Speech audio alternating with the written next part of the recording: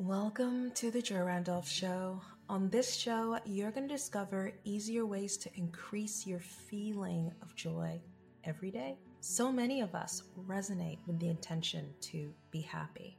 But how easy is it to feel happy when we have challenges in our career, tensions in our relationships, children to look after, or simply a long list of obligations and commitments, not to mention whatever life or the world throws at us? Not that easy, right? I tend to find that my ability to feel joy yo-yos with whatever my life situation is. When everything feels good, life feels great.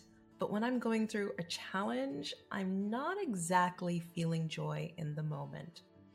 It wasn't until I was going through a challenging time that I realized joy is a feeling I can access at any time, no matter what.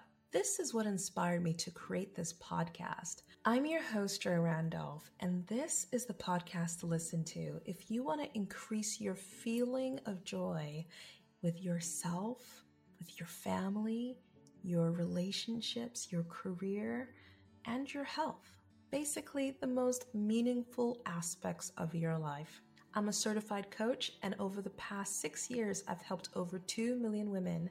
And I'm also a mother and a woman that's really excited to share with you the things I found work. Now, this podcast is a video podcast that you can listen to on any podcast platform, but you can also watch and indulge on YouTube.